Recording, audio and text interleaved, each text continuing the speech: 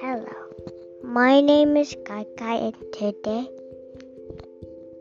I'm going to read to you The Dog and the Shadow. One day, a dog had a piece of meat and was carrying it home in his mouth to eat it.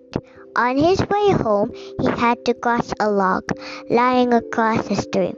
As he crossed, he looked down and saw his own shadow reflected into the water below. He thought it was another dog with another piece of meat that looked bigger than his. He wanted to have a biggest piece of meat, so he made a snap at the shadow in the water. But as he opened his mouth, the piece of meat fell out, dropped into the water, and was never seen again. The end.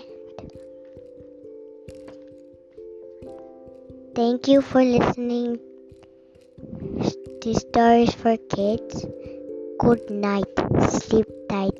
Don't let the bed bugs bite.